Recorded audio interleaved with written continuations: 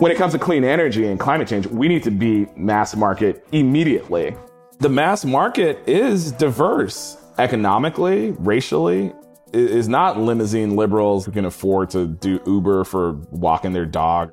We need solutions that are going to change people's lives and that make sense economically and from a health perspective and have distribution. We need that yesterday. Welcome to Climate Positive, a podcast produced by Hannon Armstrong, a leading investor in climate solutions. I'm Chad Reed. I'm Hillary Langer. I'm Gil Jenkins. In this series, we host candid conversations with the leaders, innovators, and changemakers driving our climate-positive future. Leading analysts estimate that over 7% of U.S. greenhouse gas emissions are generated by small to medium-sized buildings. But too often, these buildings are terribly inefficient, wasting as much as 50% of the energy they consume, which significantly drives up energy bills. And they're unhealthy, with deadly viruses and other toxins circulating freely. What's more, many of these buildings primarily serve low to moderate income Americans, who often lack the upfront capital needed for proven upgrades.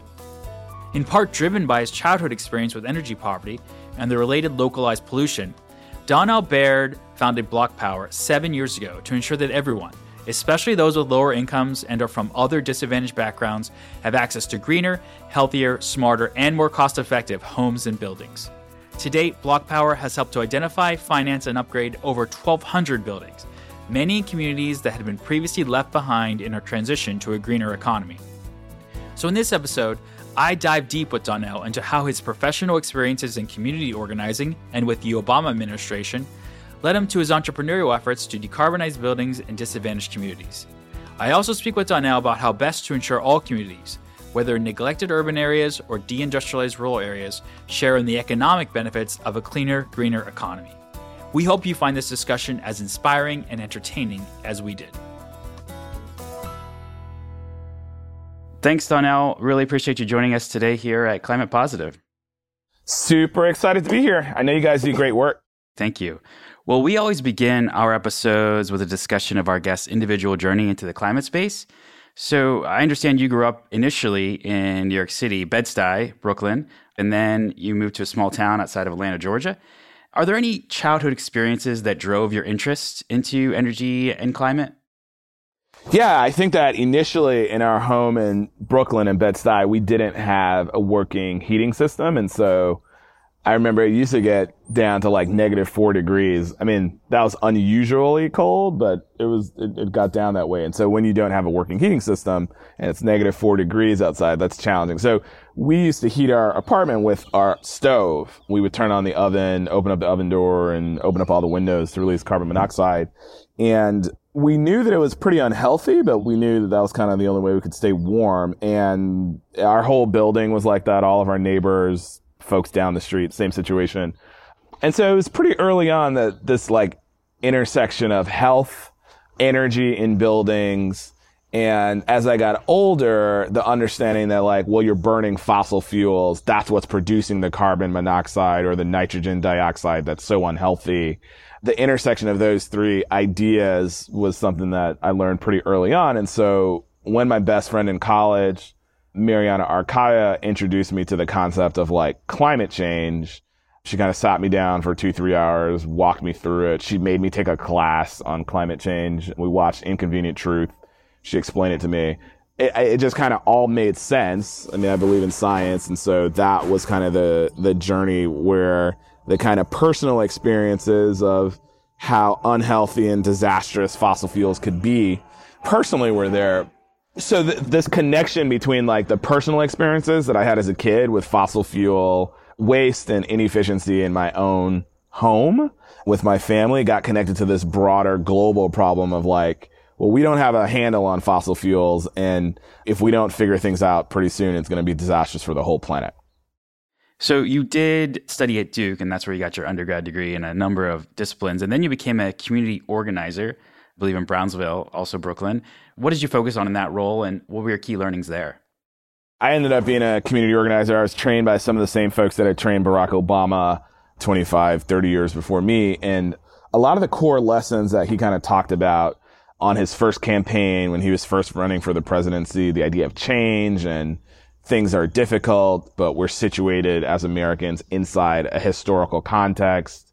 And what makes us Americans is we're optimists, right? That despite history and the legacy of sexism or racism, discrimination, things being unfair, things being unequal, as Americans, we all try to strive towards a better day and a new balance of more equality, more fairness for everybody. And that is what makes us uniquely American. And so community organizing in some ways is like, how do you take those values that are uniquely American and make sure that when you're dealing with low income folks or folks who live in communities that are vulnerable, that have been redlined or impacted by racism and segregation or economic inequality, how do you make sure that those core American values and principles get experienced by those communities as well, so that those folks can start to express their full citizenship potential and kind of learn to empower themselves politically,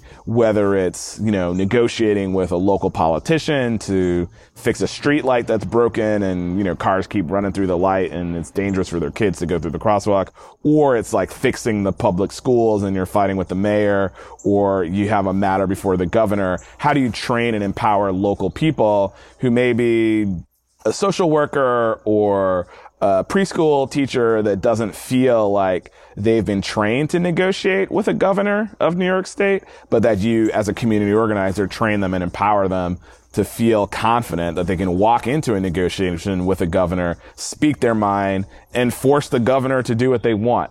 That's what community organizing is about.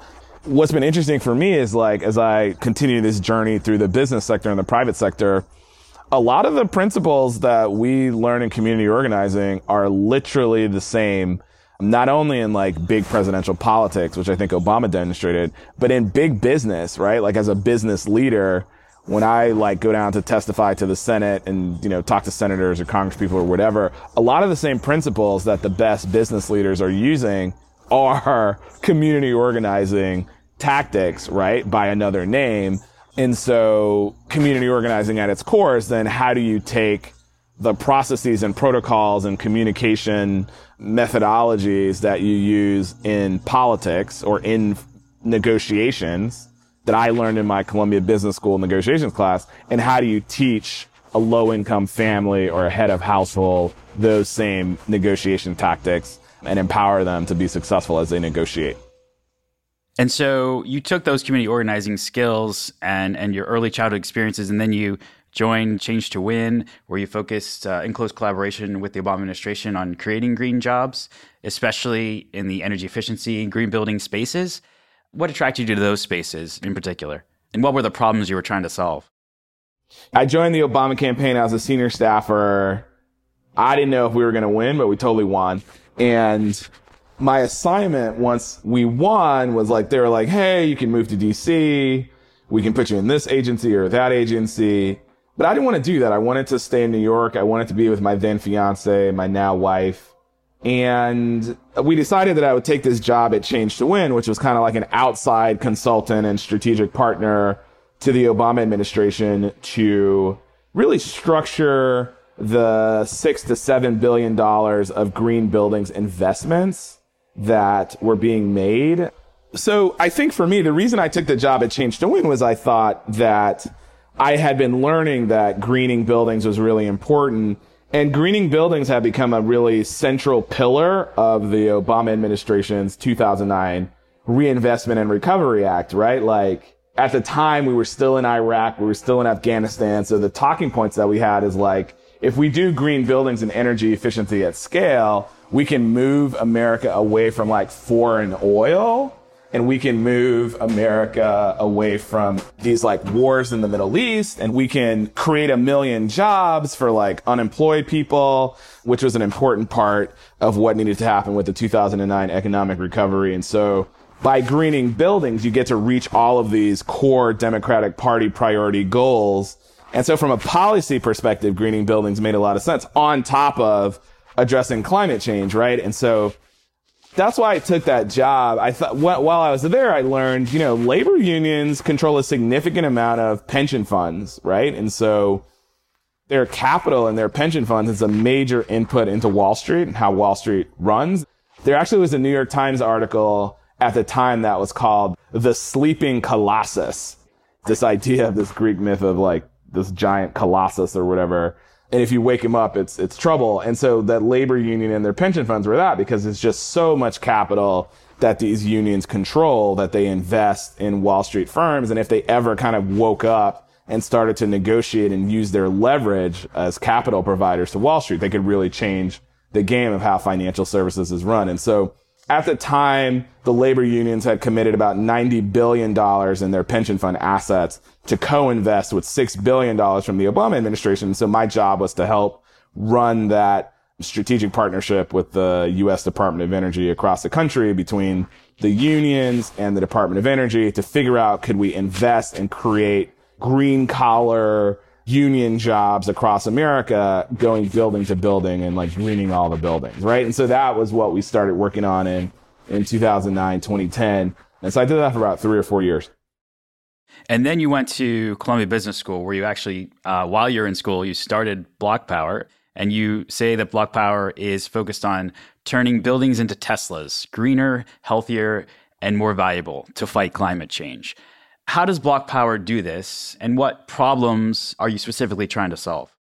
Well, we believe in taking all the fossil fuel equipment out of buildings. So just like Tesla can take the fossil fuel equipment out of a vehicle's engine, right? And the automobile is all electric. We can now do that with buildings. We can have all electric, modern buildings that run on clean electricity that comes from solar, from wind, from hydropower.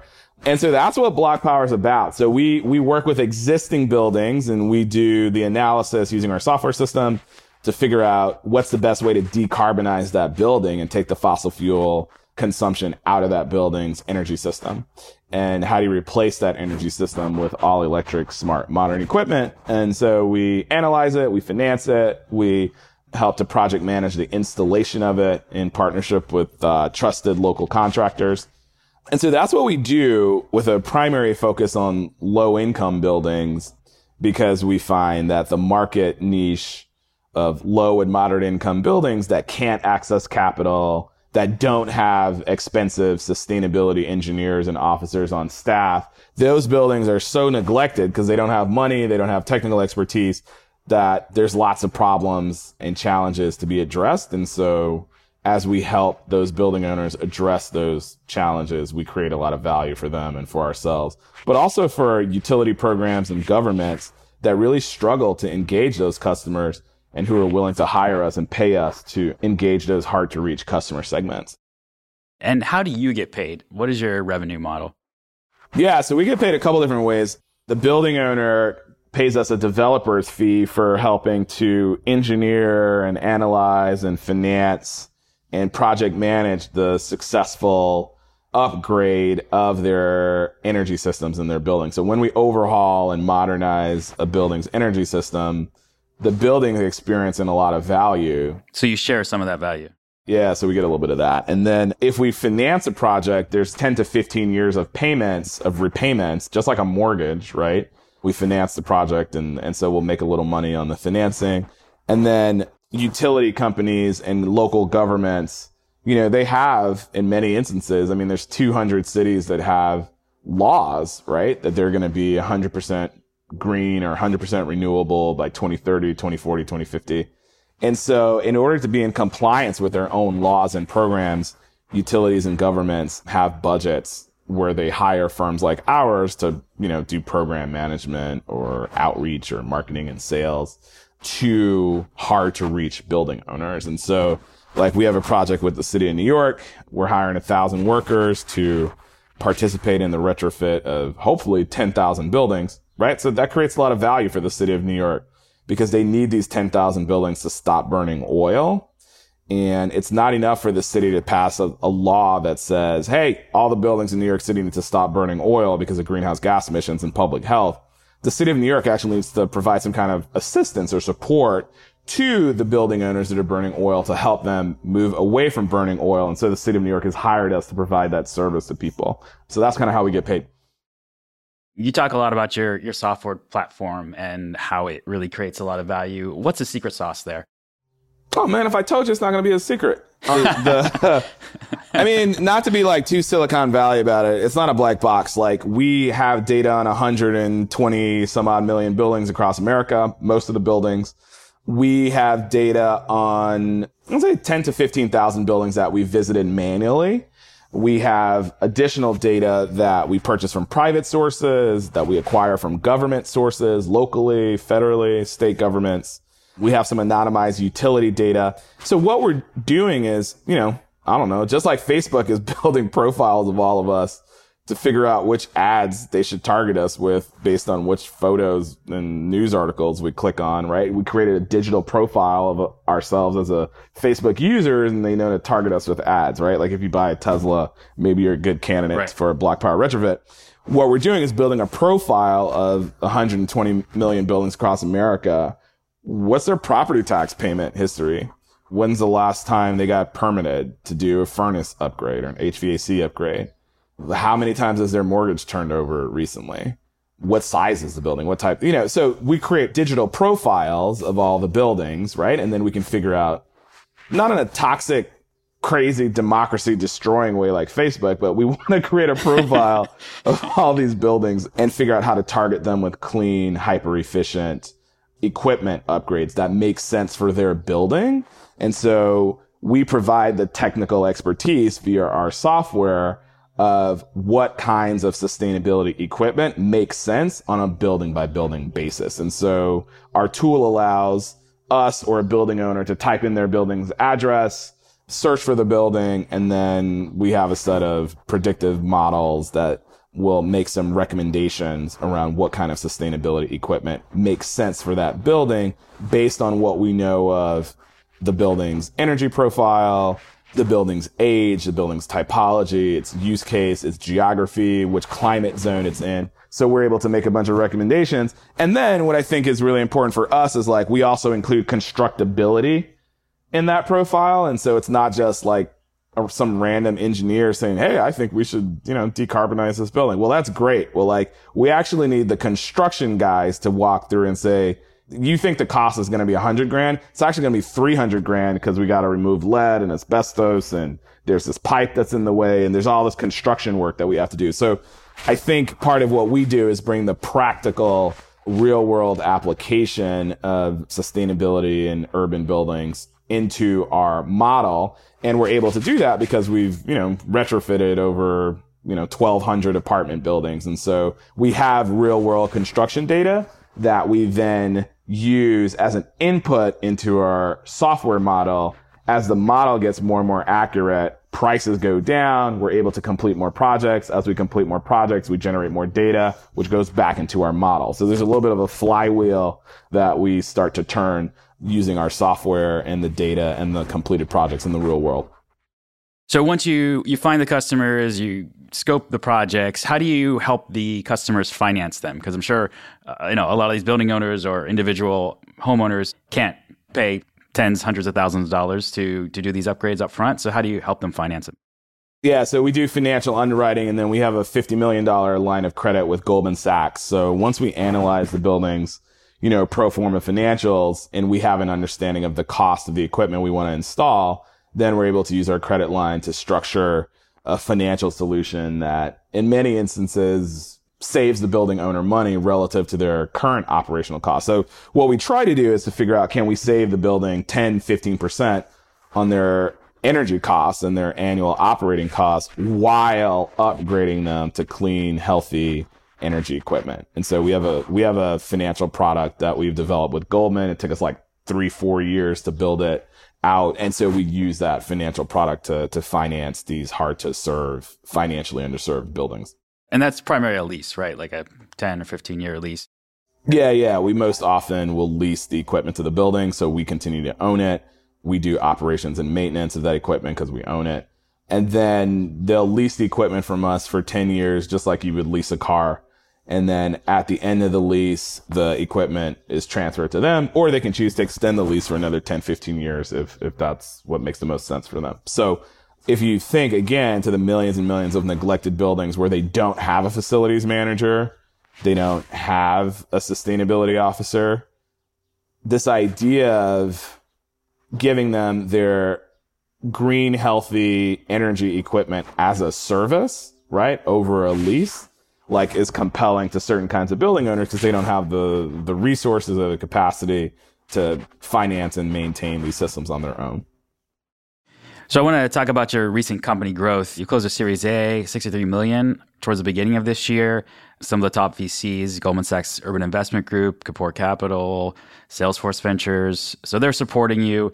So congratulations there. But I understand that, fundraising has been a challenge for you as you've grown this business over the last 7 years or so. You were initially turned down, I think, a couple hundred times before you were able to raise your first venture financing. So could you talk to us a little bit about the challenges you faced as a founder in this space? We faced a ton of challenges and still do. I mean, we're really grateful to Goldman Sachs and Kapoor Capital and American Family Life Insurance and Salesforce and Exelon and all the other people who participated in our last financing. But it took us 7 years to really make the case, and we were just lucky that we didn't run out of money in that 7 years so that we could survive long enough to have the data that we needed in order to justify our Series A financing. But yeah, it was incredibly difficult. As was mentioned, we met with 200 people before we met with Kapoor Capital and also Andreessen Horowitz. So they were like meetings number 204 and 205. We had a list of investors who turned us down. One of these days, if we ever IPO, I'll invite all those investors to our IPO. But we're really fortunate to be able to partner with Kapoor Capital and Andreessen Horowitz. Andreessen doesn't normally invest in climate tech companies at all, but they made a little bit of an exception for us to get us going. So they invested twice. Kapoor Capital has invested several times. And it was a really brutal experience, fundraising and getting rejected.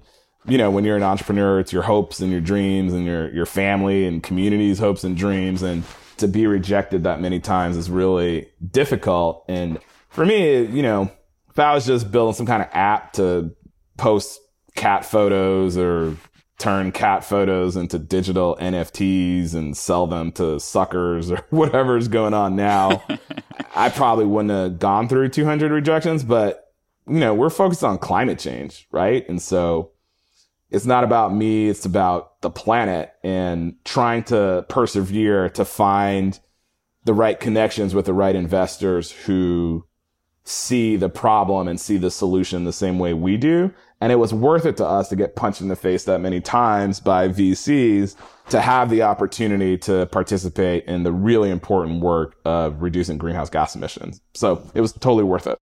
Yeah. And as you know, especially with the new administration, there's increasing efforts and initiatives to include historically marginalized and underrepresented groups in the climate solutions we're all developing and financing. But you've actually made the case that reducing our greenhouse gas emissions and addressing climate change is actually dependent on communities of color and other historically marginalized and underrepresented groups. Could you tell us what you mean by that? Yeah, I got into this big fight with a very prominent VC.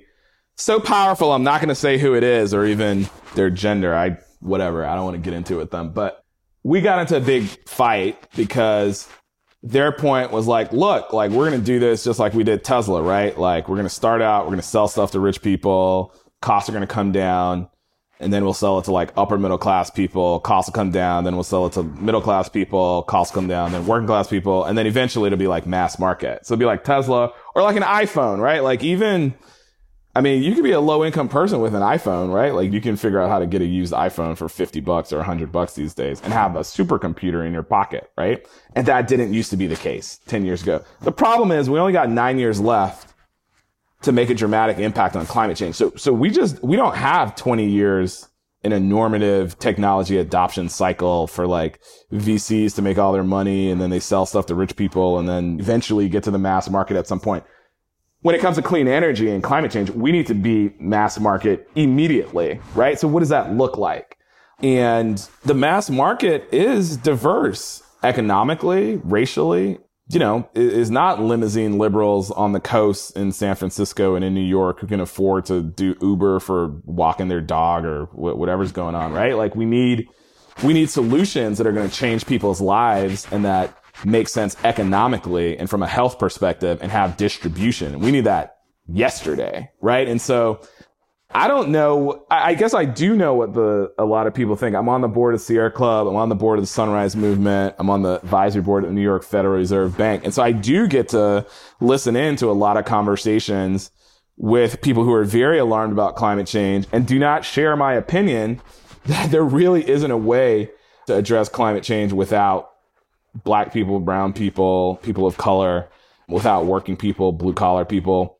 So if we have an approach where we prioritize like, oh, okay, what is the impact of clean energy and climate solutions on working people? What if we had started 5 years ago by saying, we're going to have to come up with some climate solutions for coal miners in West Virginia? Like, I don't know what it is. We're going to have to come up with some kind of thermal mining, geothermal, carbon capture, whatever we're going to do. We're going to capture carbon and pump it down into the mines. And we're going to like drill down and focus on that because we must, like, there is no path forward on climate unless we have the people of West Virginia on board. Now, that's just reality. Like, I don't think that's my opinion. And I think that many more people are waking up to that. Unfortunately, it's like a little bit too late because we don't have the solutions that are really have prioritized West Virginia. And so we can't speak to the kind of economic impact that the clean energy revolution is going to have on West Virginia because we don't have it. And I think, again, like a lot of us are like, oh, well, we'll hire these coal miners in the solar industry. Well, they're not dumb. Like, they know what their salary was when they were mining coal, and they know what the salary is when they're installing solar panels. And they made a lot more money mining coal. So that's why they don't want to install solar panels, right? And so the benefits of the clean energy revolution must be distributed to everyone immediately, or we're not going to have a clean energy revolution. That's such a great point. I'm actually from Western Pennsylvania, the steel coal country Which part? myself. So out near Pittsburgh? It's 45 minutes outside of Pittsburgh, actually. But creating jobs is obviously one way to involve folks from all backgrounds in the clean energy economy. But you've also talked about the example of rural electric cooperatives and how when they were started back in the 30s, they were a way for, in that case, rural communities not only to get electrified, but to actually own a piece of the solution and potentially receive dividends or other cash flow from those projects and those initiatives. Could you talk a little bit how you could see this model being adapted for maybe urban communities today or other communities who are not yet a part of various climate solutions? No, I mean, let's stay with Pittsburgh, where you're from, right? You got the beautiful river flowing through the city of Pittsburgh. You got Carnegie Mellon out there. They got lots of robotics, right? Carnegie Mellon does want to play a significant role in clean energy and the clean energy revolution. They want to build new software and hardware platforms, which is their specialty. So the question becomes like, if Carnegie Mellon helps to invent like an amazing hardware technology that can benefit the clean energy revolution at scale, how do we distribute that? And how do we, again, like distribute that in a way that's going to benefit all of the people in Western Pennsylvania? And so let's say Carnegie Mellon invents an all-electric 18-wheel truck, which this scam artist said he invented, but he didn't really do it. So let's say Carnegie Mellon actually does it, right? And then they're going to create like a factory and they're going to do electric vehicle charging stations for their trucks to turn Western Pennsylvania into like a huge new electric freight transportation hub for the western half of the United States, right? Well, that's going to take a lot of infrastructure. It's going to take factories. It's going to take parking lots, new roads. It may take some solar panels and clean energy systems to generate additional electricity for the grid in Western Pennsylvania. My view is that we're more likely to succeed if we distribute stock in those infrastructure assets to everyone in Western Pennsylvania. They could be Democrat, they could be Republican, they could be farmers, they could be hunters, they could be fishers, they could be professors at Carnegie Mellon. If we give them all stock as an incentive to participate in the hardware innovation coming out of Carnegie Mellon as it gets distributed and transforms that region, those people are going to be incentivized to make it work, to make the whole electric truck thing work, right? In a different kind of way. And I just think that by addressing the kind of economic equality issue as we are creating the clean energy economy, if we include everyone in that clean energy economy on day one, we're just far more likely to be able to pass the legislation, build the factories, build the EV charging, build the roads, build the parking lots, all the stuff that we need to do to make this stuff all work at scale. We are just more likely to pull it off if folks have economic ownership in that. So in New York, we're closing the digital divide right now. We got electricians out installing a community-owned internet system across the Bronx so that we can cover 1 million residents of the Bronx with $9 a month, high-quality, high-speed internet, right? Community leaders are going to own that system, like churches, schools, the principal, low-income mothers whose kids use the system. Like, they own that. They co-own that system with us. And so they're not passive recipients of the system. Like, if we're like, hey, we need more users, or we need you to go to the roof to fix this antenna because it's pointing northwest and we need it to point southwest, like, they're incentivized to participate with us. And so, and even if you look at like cryptocurrency, I think there's a macro trend across the economy, distributed ownership and participation. And we just believe that needs to, it's not just like Bitcoin, right? Like, it needs to be for something important, like clean energy infrastructure. So that's our view. Well, I think now we'll move to the hot seat. We ask a series of rapid fire lightning questions just to get your initial thoughts on a few of these. The most important advice I have ever followed is... marry my wife. Good answer. The best feedback I ever rejected is... Don't get married. Marry my wife. Rejected that.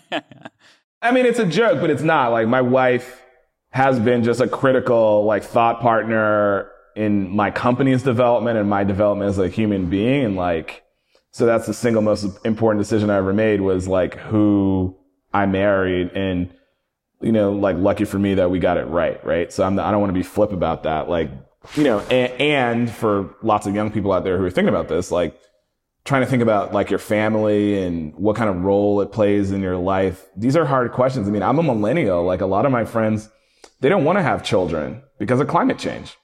These are like really important questions but like, my kid is my main inspiration. Like, my kid is the reason that I'll let 200 investors humiliate me in investment meetings, because I got to go home to my kid and I got to know that I have to deliver for him on climate change. So anyway, all of these are really important decisions. So I don't want to be flip.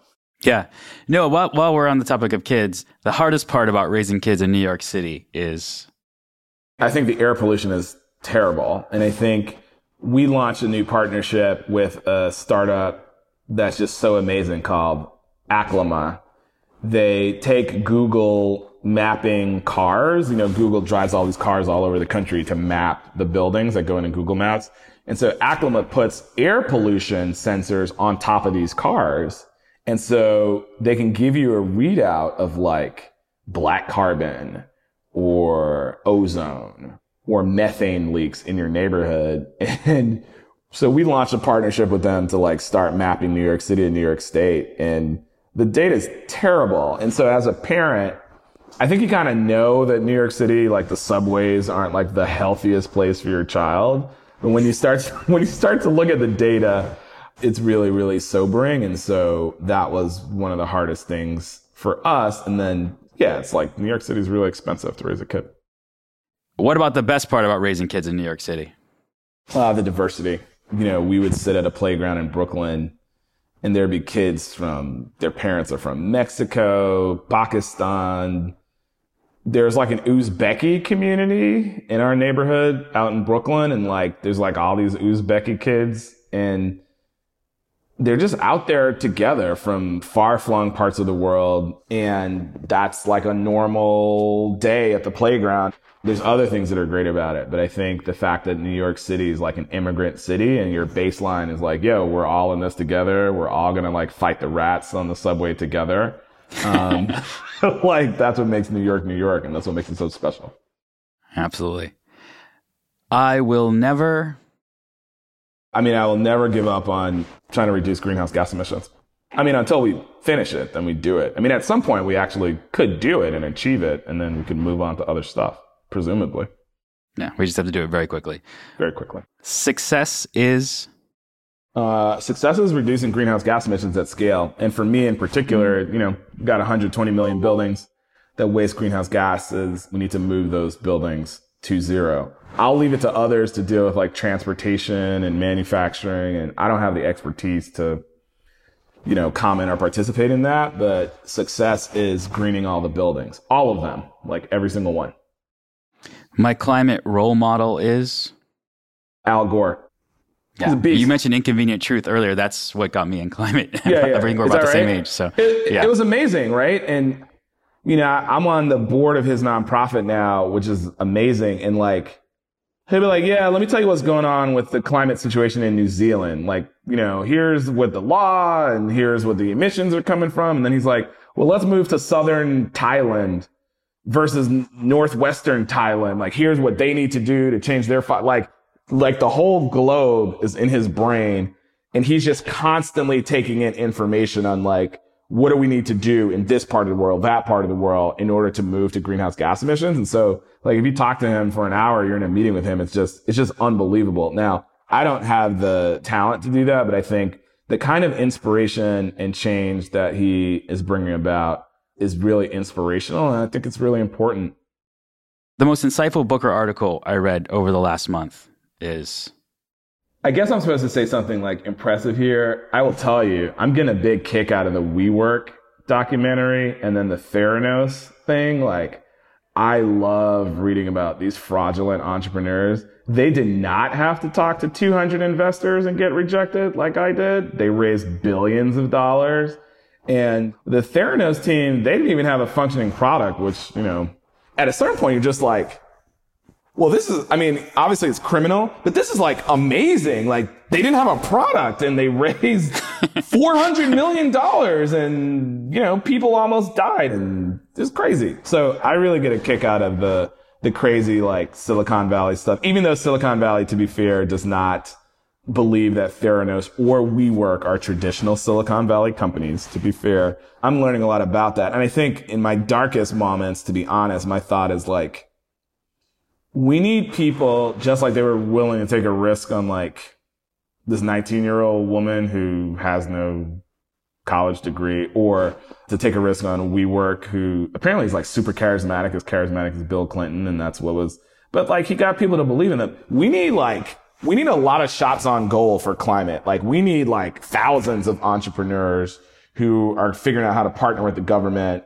and partner with universities to deliver climate solutions at scale. I'm not calling for fraudulent climate tech fraud, but more risk-taking, more courageous risk-taking capital for entrepreneurs. Yeah, we need that. We need more of that.